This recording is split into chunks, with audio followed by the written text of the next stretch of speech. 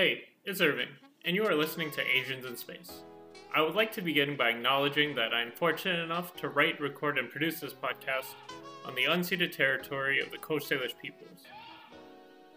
Before I introduce my guest this week, a few housekeeping notes. I do this podcast on my own and am grateful for all the guests that have been on, and I have enough episodes lined up to run until the end of the month. I originally had travel plans in April and was going to take either the entire month or part of the month off and come back in May. However, with the pandemic, those trips have been canceled.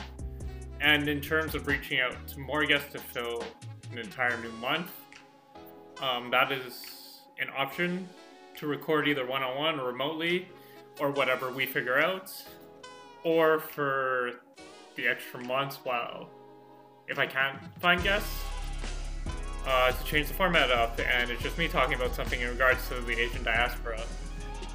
If you have any suggestions or ideas or something you want me to discuss, or have questions for me to answer, DM me on Asians in Space. That's on Instagram. And regardless of all that, please stay safe, practice social distancing, and don't be dumb. And shout out to y'all, whether you've been listening since January or if this is your first episode, Asians in Space won't be going away anytime soon. Now, I am joined this week in conversation with actor and artistic producer for Universal Limited Theatre, Yoshie Bancroft. This week we dive into the larger theme of what it means to navigate the ocean that is art as activism, and all of the peaks, valleys, and waves that live there. The idea of the episode today is something you said when we were corresponding beforehand, was the idea of art as activism. So I guess my first question for you is, what does telling stories and performing unlock for you? I know it's a big question. It's a huge question. I only ask big questions on this podcast, apparently. What do telling stories unlock for me? I think that in terms of my childhood, my youth, I was a very shy, quiet person, and it didn't feel very much, perhaps like value in my own voice, and so I found that through performing, through doing drama, and when I was in high school, it gave me opportunity to use my voice. Now, in a way, I was like performing plays, so right. They weren't necessarily my own words, but it gave me that sensation. It was a vehicle for you to open up, to express myself, which I think was like hugely valuable in terms of my growth as an artist as I got older. So I'm 34 in May. I think that now that I'm a bit older, I'm more comfortable using my voice in a way that expresses me personally and not necessarily like speaking lines or whatnot. Oh yeah, so it's less of performing. Yeah, so whether that be like in the spaces that I'm in and the ideas that I have in rehearsal or on a show, or if I'm collaborating with a group of people and we're creating a new play, we're workshopping, I think it's opened up like an avenue for me to express myself in a way that I don't think I grew up with. So it's changed me as a person for sure. And then I guess, what were the dangers of silence when you're younger for you then? Yeah. I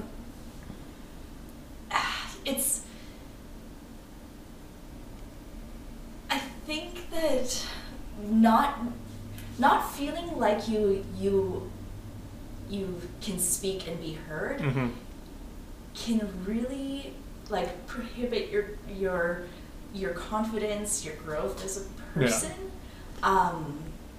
So in that sense, like growing up in a way where I didn't feel confident expressing my own ideas, I felt somewhat silenced or as though I needed to sort of fit into a box or be friendly and nice and like not cause any disruption and right. and not get into conflict. Like you just have an aversion to any kind of conflict because sometimes when that happens, it feels like you're always at fault. Correct. Yeah. Or because you're not used to like living in that space of conflict, you're like, oh no, how do I fix it? Like I need to like make things right and make sure everyone is happy and everyone likes me. Which is very tiring. It's doesn't work out because you can never make everyone happy. No, and it's like it's a huge it takes a huge toll on your mental state, because I would find that like I would constantly like reflect on things that I had done or said that like maybe offended someone or hurt someone's feelings. So you're constantly like weighing everyone else's emotions around you and putting that above your own, which is like it's a huge weight that you carry if you live your life like that. And so slowly breaking out of that and being like, you know what, it's okay that I disagree with that person and feeling comfortable in that disagreement. And being like and knowing that disagreement doesn't mean that it's not an entire referendum on your entire relationship or the way you exist in the world. Exactly. It's a difference in opinion, essentially. So getting to a state where you can be okay with that. And like learning how to pick your battles and what's really important to you and what's you consider worth it, I guess. But that's also just kind of sounds like the process of growing up. Yeah, sure. But yeah, and I wonder, like, in that process of growing up, how much of that is specific to my culture as a half Japanese woman, and as a woman, like a person of color, like, or is it just, I don't know. It's really like gray and hard to say, I think. But trying to discover your voice and that process of discovery being stifled is a form of trauma, I think. Yeah, and I wonder, like, now that I think about it, I skipped a grade when I was in elementary. I think I skipped like grade 6 or something, in moving around as a kid. And so, and I was also like a short person. So physically, I was much smaller than a lot of the people around me, and having moved around a lot as a kid. So I wonder as well if that has affected my confidence in speaking up for myself. If you've been the new kid at a high school, you know that terror, that fear. I mean, even today, I go back to a high school and I'm like, I'm gonna get bullied. I'm pretty sure they want to bully me. Like, I don't know. High school students are terrifying. I mean, it's an entire world unto itself where you think, like, this is the most important, like, day in, day out, it's like the most important thing going on in the world. Right. And in one aspect, it's not, just because as soon as you leave high school, you realize how much bigger the world is. Yeah. But I mean, sometimes I feel like as you get older, you forget what it's like to be youthful in the terms of like not having the experience of going through it. And it's like, no, like when people are like high school's like my world, it's like that makes sense because you spend so much time in like this one building. Right. Yeah. It's not until you go to post-secondary university, college, that you realize the world is much bigger than that. Like, I grew up in the West End, so geographically it was like fairly isolating. A lot of my friends, none of us drove because everything was walking distance, and we all lived in apartments. And everything you needed. Yeah, we had everything we needed within, like a 2-kilometer radius. And so it wasn't until I started going to Langara and UBC that I was like, oh, that's where Main Street is. Oh, that's what Commercial Drive looks like. Like, I started taking public transit and expanding my horizons, so to speak, in terms of my social network and my geographic location. Yeah. So it was really... it was like new terrain for your life. Totally. Yeah. So I always find it like curious when folks remain quite close to where they grew up. Where they grew up, and their social circles from high school, because it's. I mean, I haven't had that. Hasn't been my experience. Yeah. And I couldn't imagine it being my experience at this point. I don't know.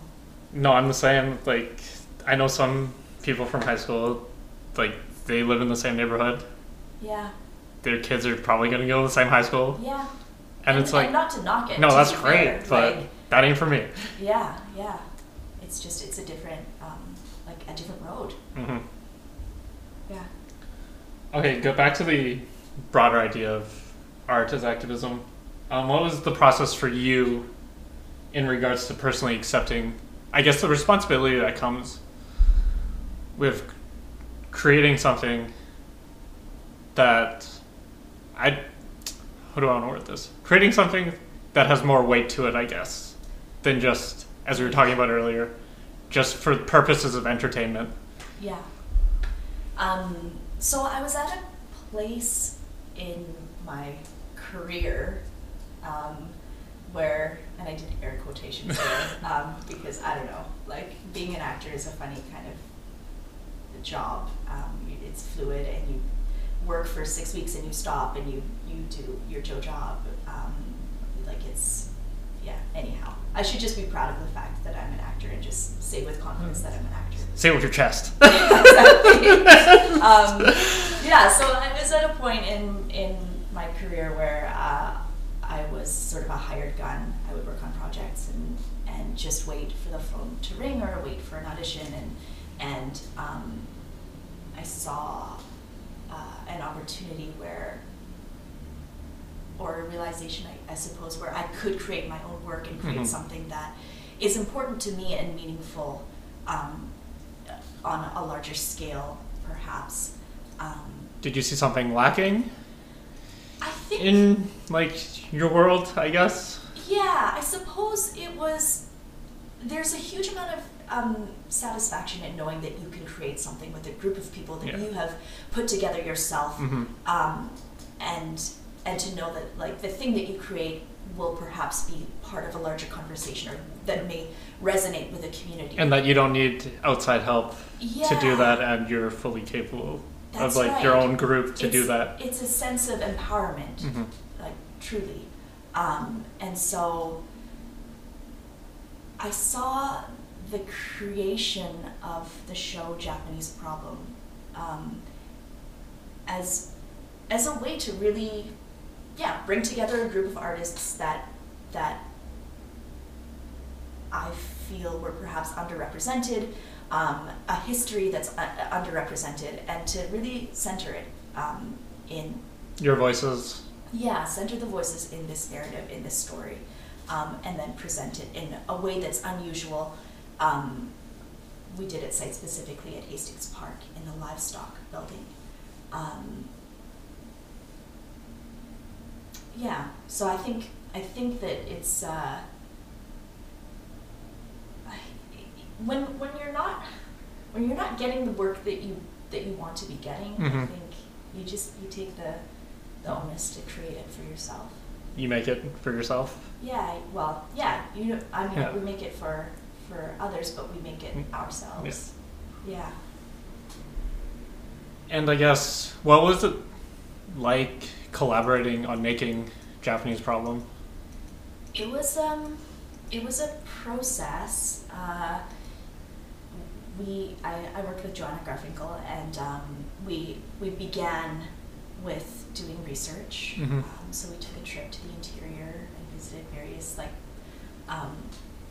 internment locations and did some interviews with people. And while we were doing research, we were also creating relationships or partnerships with folks within the Japanese Canadian community, just to let them know what we were up to and what we're interested in bringing to the table, and the show that we're interested in creating. And so there was a lot of pre-collaboration before we actually got in the room to workshop the show. And those initial partnerships that we created, I think, were instrumental in the success of the show. And they continue to this day.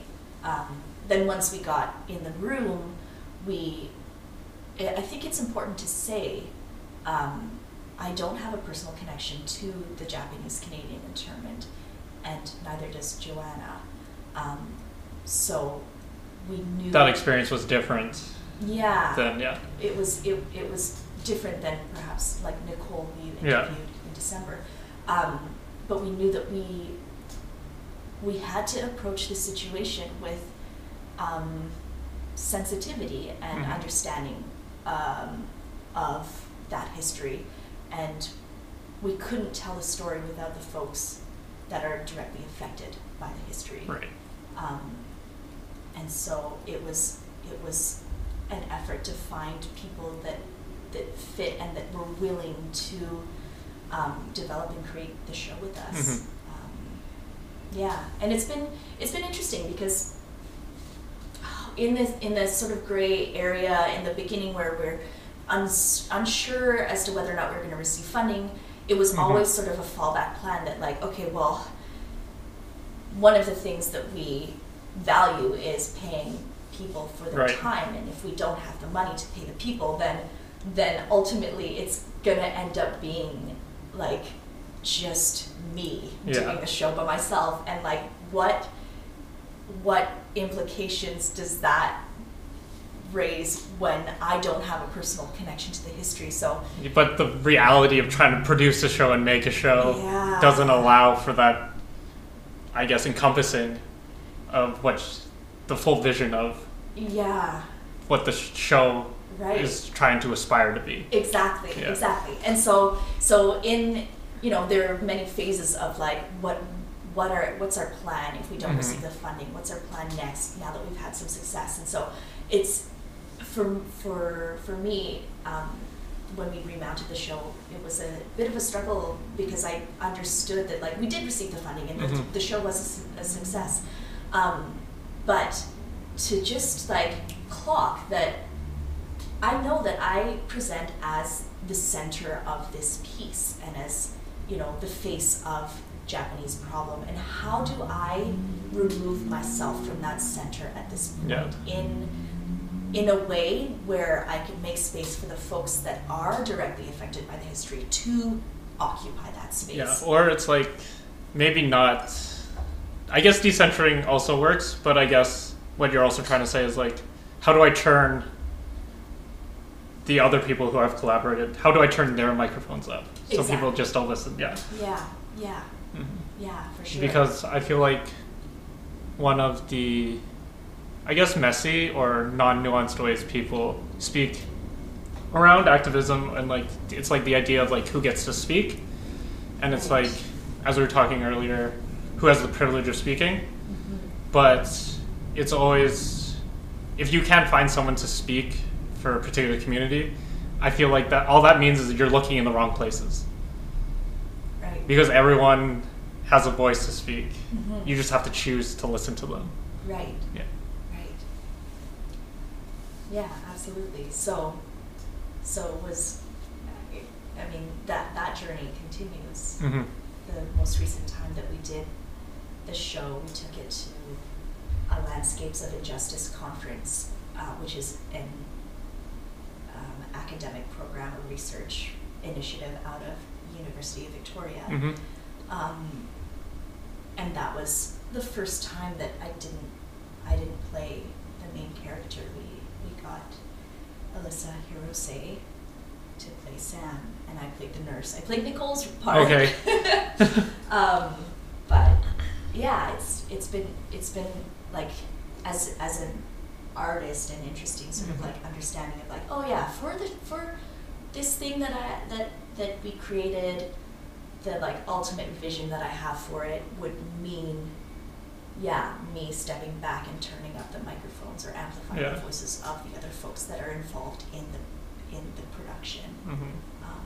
So yeah, it's a living document. It's a work in progress. The show is always changing and being affected by the stories that we gather in talkbacks and discussions after the show, and in the new collaborators that we bring on. We tailor the show or investigate each person's personal history. Yeah. Yeah. So. And what I like about that aspect, or that idea of, I don't know, kind of, I guess the way I would describe it is an active way of storytelling, is even with, like, if you think about TV shows you like to watch, or like movies or books, every time you sit down to watch it or read something, you're arriving at the story at a new point because you yourself, in theory, are coming at it in a new light, or like a new way of feeling. Yeah. And I guess that's also one way to be like, this type of work is never done. Because it's not like you just cross the finish line and it's like, okay, I'm an ally, I'm good, I don't need to do anything else. Right. It continues. Like, for sure. Like Joanna and I still sit on the Hastings Park Committee, and we just went to a meeting that they had with the PNE about, the PNE is looking into redeveloping their space and redeveloping the livestock building itself, and they're interested in hearing from the Japanese Canadian community and about what ways that they can elevate that history within that space itself. So we're talking about doing some kind of interpretive display. The taiko community is interested in having a taiko rehearsal space there. So like the connections, the relationships, the activism continues beyond the one show. Story or like one idea. Which is really like for me a satisfying and beautiful part of creating this show. Because I think one thing that gets lost when people do talk about activism, or like what their idea of activism is, or resistance, or these movements that are vital and important, is that the more you dive into them, the more like research you do about them, what you start to realize is they aren't universal truths, they aren't infallible. What a lot of it is when you're in it, or like finding out about the work, it's a lot of contradictions, it's a lot of questions, because there's no one right idea for what a particular community needs. Absolutely. Because it's made out of a bunch of people. And just because that sounds scary, or like, oh, then how can anything be done to like change things? The institutions, systems in place that like we live by today, that people are trying to change or resist, those play by the same rules as activisms and these movements, in so much so as they were created by people. They're not perfect. They're not from like a grace of God. And it's like we are infinitely adaptable, and we can choose something that's different.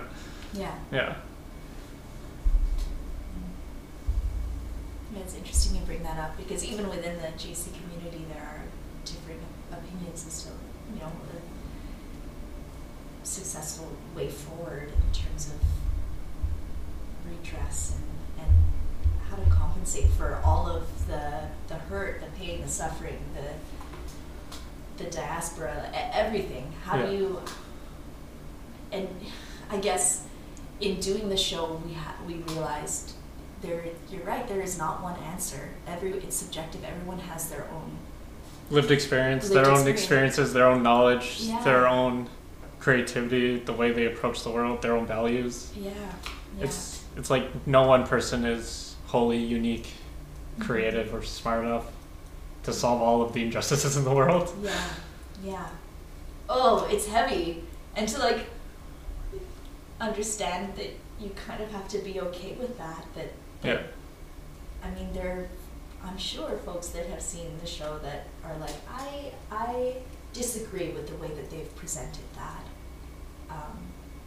So what do? You besides be a sounding board, being there to like receive that, critique that information, and then hopefully address it if you can. But it's sensitive and difficult. when there are differing voices within a community. But that's life. That's everything. That's everything. Yeah. And like, if you get everything that you ever wanted, like, you're probably a shitty person because Right. you've never had to think about your place in the world. Yeah. Back to what you said about like the responses to the show and stuff. I just like stick with you, or like stick out. Yeah. I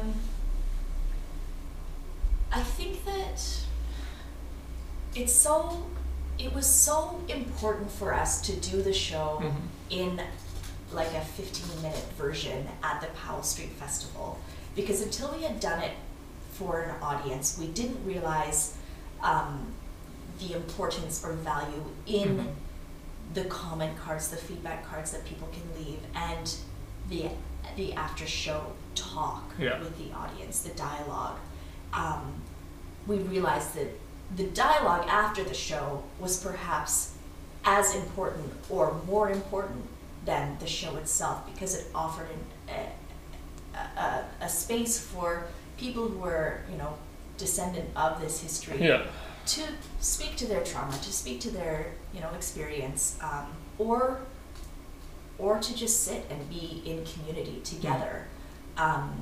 So the first year we did it, we had several Yonsei, so that's like Nicole's generation, fourth generation, Japanese Canadian, who would talk about how their family never really spoke about this history. It was quite quiet within the family because everyone had this general consensus to the past is the past. The past is the past, and like let's move on and let's be the model minority or whatever. Or it's like the idea that like since you're fourth generation, it's enough time has passed. Yeah. In between this time that like you're born into a time where it's not really on anyone's mind. Yeah.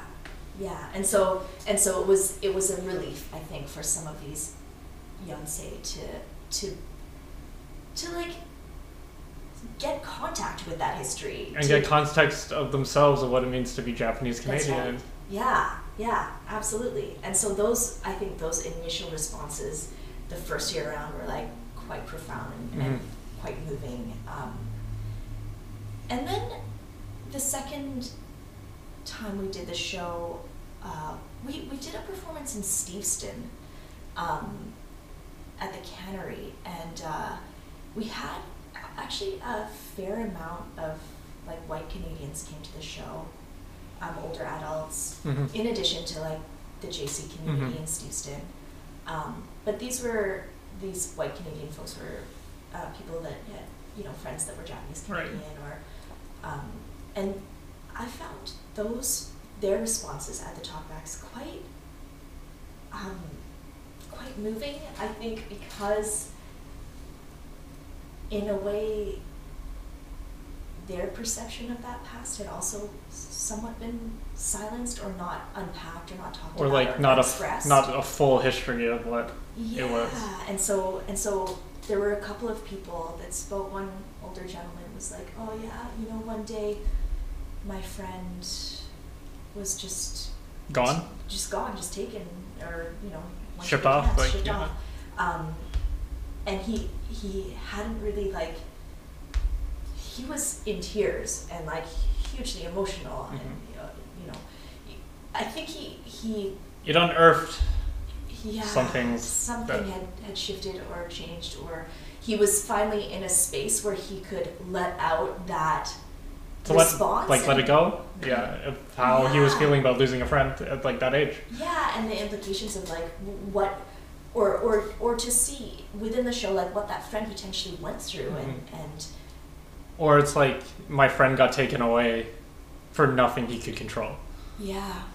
Another woman in Steveston also spoke about how, one day she moved into this empty house that was entirely furnished, and this was a perspective that we hadn't heard yet within our talkbacks and within our research, where a white Canadian is talking about how moving into a vacant home of a former Japanese Canadian family that's been removed, and she said, oh, like the beds were there, and the linens and the kitchen was stocked, and like we came from like a poor family, and so when we moved into this house, we thought it was like curious but fantastic, because it offered them the ability to thrive as a young family. And so it's and the guilt and the shame that she carries because of that to this day is just like, how do you navigate that? How do you navigate that? And also, like, in what other context has she had the opportunity to speak about it, frankly, in that way? Or to put such a material, like, example of, like, privilege. Yeah. Yeah. Like, it was really interesting and striking.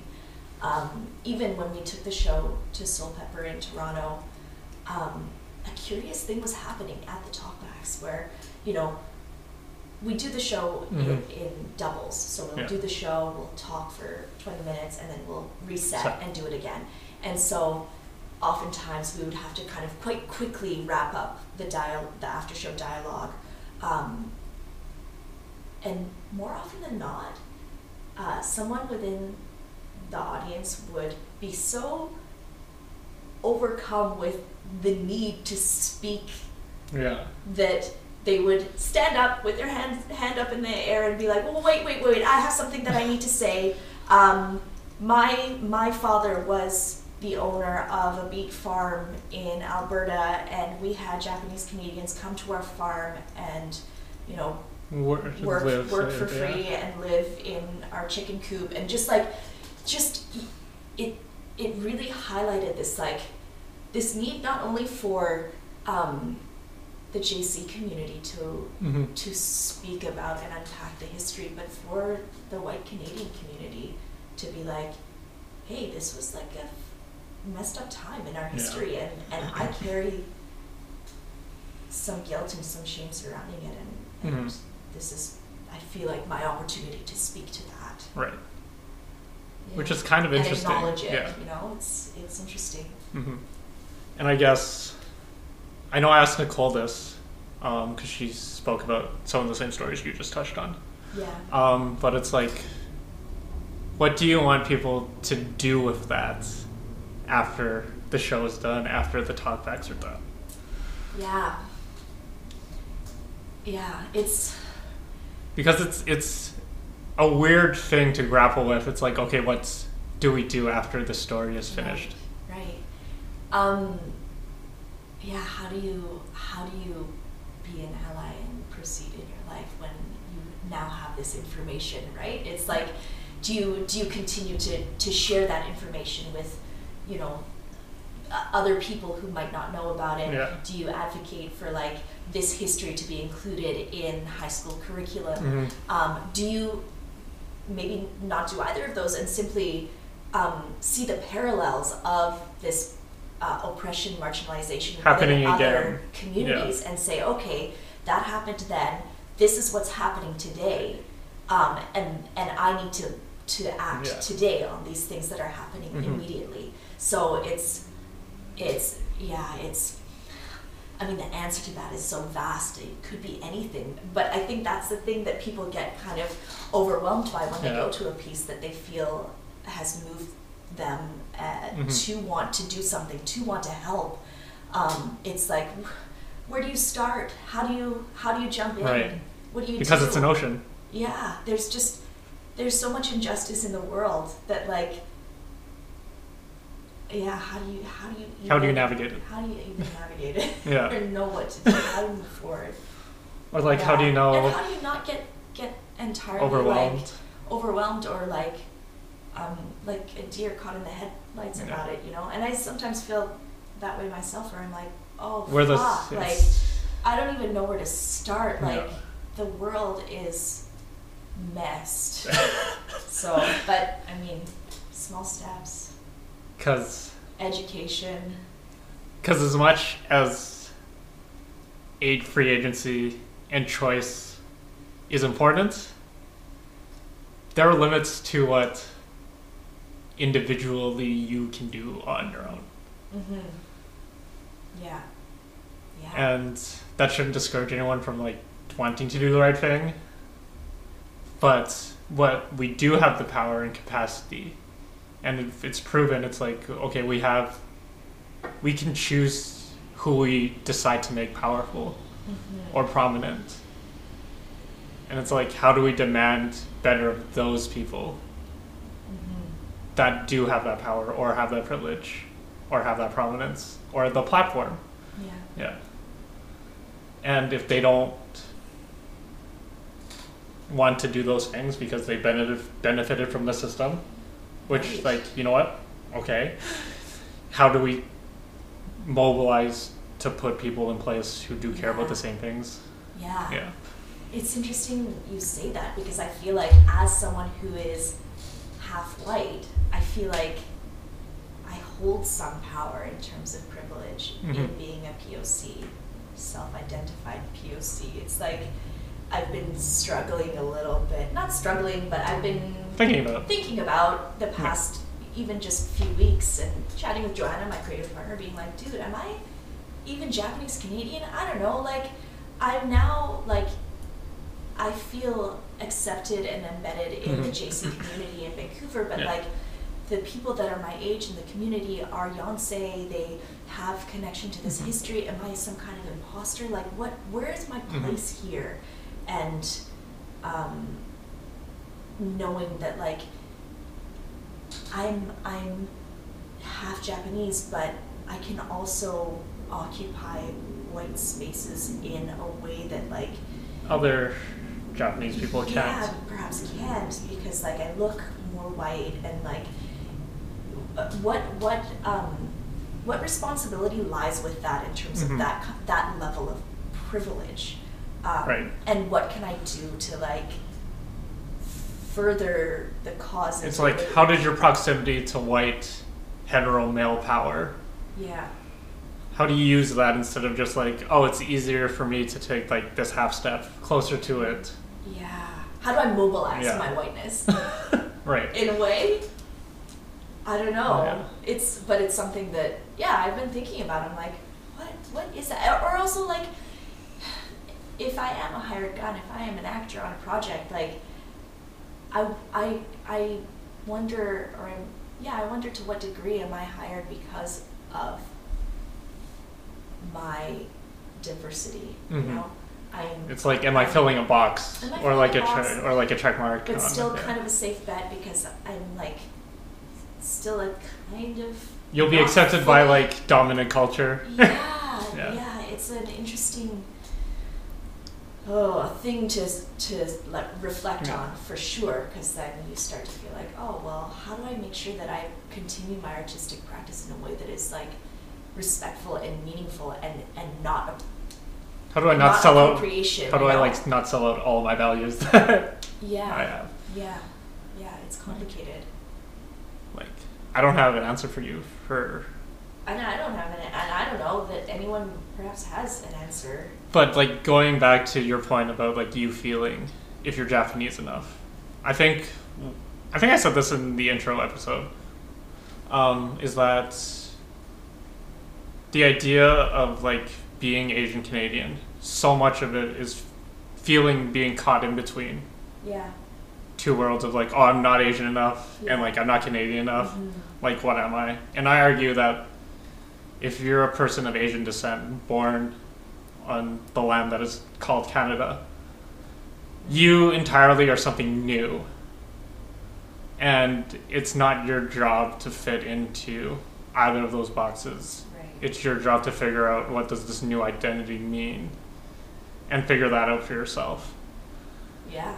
And I think I also said this, but like, I don't care if you don't know how to use chopsticks. I don't care if you Can't speak Japanese. Yeah, I don't care if you know your ancestral tongue. Yeah. I don't care if you've ever been back to your ancestral home, although everyone I think should.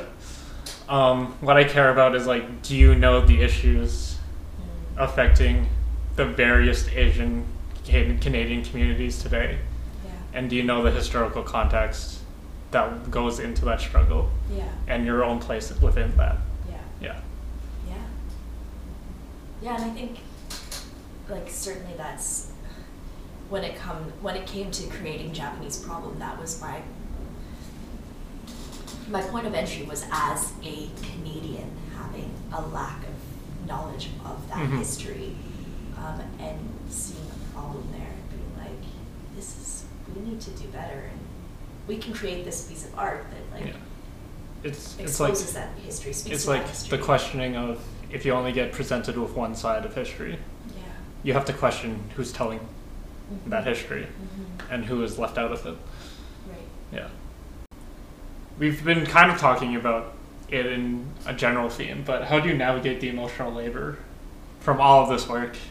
Yeah. And how do you, I guess, it's very easy if you're in the work to marry all of your identities into it. And I guess, how do you navigate all the emotional labor that comes with this? And also, how do you, in a way, keep them separate so like you yourself don't drown within it all? I mean, to be perfectly frank, I feel drowning now, which is like, I don't know, that's the truth of being an artist who, like, I'm running this theater company with Joanna. We're developing a new show, and we're hoping to continue to tour Japanese Problem, and also like trying to keep my film and TV career alive and afloat, and take like paying acting gigs, which is great. So it's like it's overwhelming in terms of the just the amount of stuff I have on my plate right now, in terms of like the emotional tax of like performing the show. I think like performing Japanese Problem, I think it was like it from a technical standpoint, it was like boot camp for me. Yeah. As a producer, collaborator, just a performer, all of the different roles you had. Yeah, roles in terms of doing the show. I had some hand in everything. Yeah. Along with Joanna and like the other collaborators, but Joanna and I took on sort of the lion's share of the work in terms of producing, and so it's, I think, where the emotional like difficulty for someone who has like a personal connection to that history would be different from like how difficult emotionally it might be for me to continue to produce the show, because and perform the show. The topic is heavy, and we were doing it in the historical space, and the space itself, like there are ghosts there. There's an energy in that space that is like, you know. Like I think I wrote for the thing I wrote for it was like, after the performance is done, for most performances, like you want to applause and show gratitude to the performance. But I think I wrote, it was like, it felt like being in church where like you don't clap for like anything, because it was like, it was a form of sacred. Yeah, it was like, it was sacred. Yeah, absolutely. So I think there is an aspect of performing the show that is just like, it's a hard one. It's a hard one. When we'd done it 2 years in a row in the space, and the second year for an extended run, I think by the end of it, all of us were pretty tired, pretty emotionally exhausted, because like the show itself, the performing aspect of it is difficult, but then it's all of us were present for all of the after show discussions as well, which is hugely like emotionally heavy, because we're opening that space for folks to talk about their experience, and then we're holding all of that experience, and oftentimes taking it right into the next show that we're doing. And so there are times where I would just like right after the talk is done, I would just peace out to like my own little corner and have like a really big cry, and then you have to do it again. Turn around and do the show again, and that's not sustainable and not maybe healthy, and requires some investigation in terms of remounting the show in future. We did have, for the second time we performed the show in the space, we had a hired like a mental health professional to be on site in case anyone was having a difficult time, then they could do a one-on-one with our mental health professional, or she could, you know, moderate and speak to the group as a whole. Right. But somewhat just as like a resource in the space. But oftentimes you neglect to sort of like, when you're within it, you don't really see that, oh, it's actually me. It's me that needs that mental health support right now. And I need to be aware enough to request it or ask for it, or be like, I need 15 minutes to just like collect myself and my thoughts. So. Or just even like just come down from whatever level you were at before. Yeah. So it's, and you know, I think part of that emotional instability is probably born out of just general like exhaustion.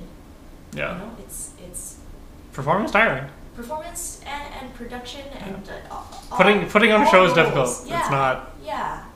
It's huge like undertaking for where I was at that point in my career. Yeah. Like a lot of firsts, a lot of things that I'd never experienced before in terms of like community outreach and producing and touring and, you know, just communications, marketing, like everything.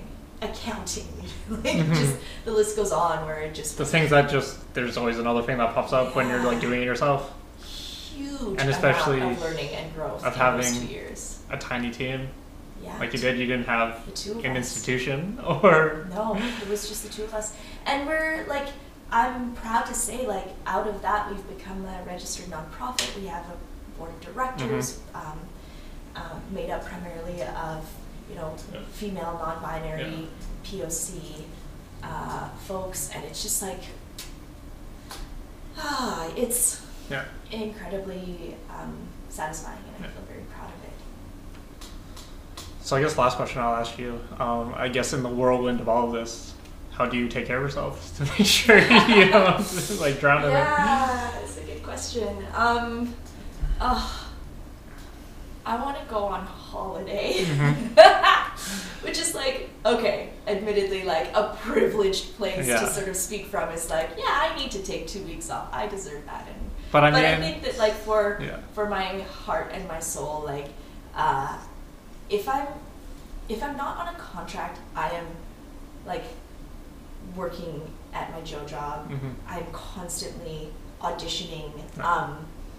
Weekends, days off are like not necessarily days off. They're days that you like run around. I mean, if you're an adult, you don't. You don't really, unless you're like really on holiday and you leave your cell phone back at home. Like, then it's nonstop. And as an actor, there is this, or performer, there's this like perception that if you're not creating, then you're not working. And if you are working, then you are required or expected to put personal life, everything else goes on hold. There's no balance. While you serve the production, the show, the whatever that you're working on, like, and so you end up in this weird headspace of like, oh yeah, I'll go to my friend's wedding in September, unless I get a gig. In which case, I have to do the gig because they offered it to me. Right. You know, it's sort of. It's like oh, I'm grateful for the work. Thus, everything else becomes secondary, which isn't. It's not the greatest, but the priorities get skewed and confused. And I'm finding, like, as I get older, I'm hopefully getting a little bit better at being like, I have to say no to this thing because I think it's really important for me to like have that week off, or to go to this person's wedding, or to go and visit my mother. To have a fully formed life. To do these other things that nourish me and inspire me in other ways in order to like feed my artistic practice, because I will be useless if I am burnt out. Not useless, but like you're not going to be... I won't be creating anything worthwhile if I'm so exhausted that I can't think straight, and so... You're more than what you do. Yeah. And so I think... And especially with contract work or that type of work, it's very... It's easy to get into that rhythm of just like going... Saying yes to things, saying yes to everything. So yeah, I think the self-care is all about finding those quiet moments, and it might not even necessarily be 2 weeks off on a vacation. It's like, I am going to take 30 minutes before I go to sleep and read this book instead of cruising Instagram, liking posts and commenting so that my algorithm is like convenient for my thing, and I want, you know. Like, I can't have this be my personality at like 2 a.m. Yeah. I'm like getting out of bed to go to the washroom. Yeah. How do you disengage from like the hustle? Yeah. And just have quiet time. Maybe it's meditation. I don't know. Probably. But I mean, capitalism is a scam. And like that's like that way of thinking is a product of it. Yeah. Yeah. Oof. And unfortunately, like, we're not gonna have a new economic system like anytime soon. Yeah. So we have to figure all of this out. Yeah. Okay, I guess last thing, where can people find you? What do you got going on? Right now I am going to be in a show at the Fire Hall Art Center called Lights, and that'll go up in May, and I'm also developing a new show with our theater company, Universal Limited. It's called To the Sea, so keep your eyes peeled for that. Or you can find me on Instagram. I'm just going to plug my Instagram. Go for it. It's at Yoshie Bancroft. Okay, thank you for saying yes to this and hanging out. Thanks for having me. Yeah, no problem. Music is by Francis Arevalo. Logo designed by Gracie Messina. Keep updated on Instagram at Asians in Space. Listen and subscribe to Asians in Space on Spotify, Apple Podcasts, Google Podcasts. And to see other platforms it is available on, go to Anchor.fm/Asians in Space. The title of this week's podcast is from a Clint Smith poem of the same name. The takeaway message this week is one line that has been on my mind.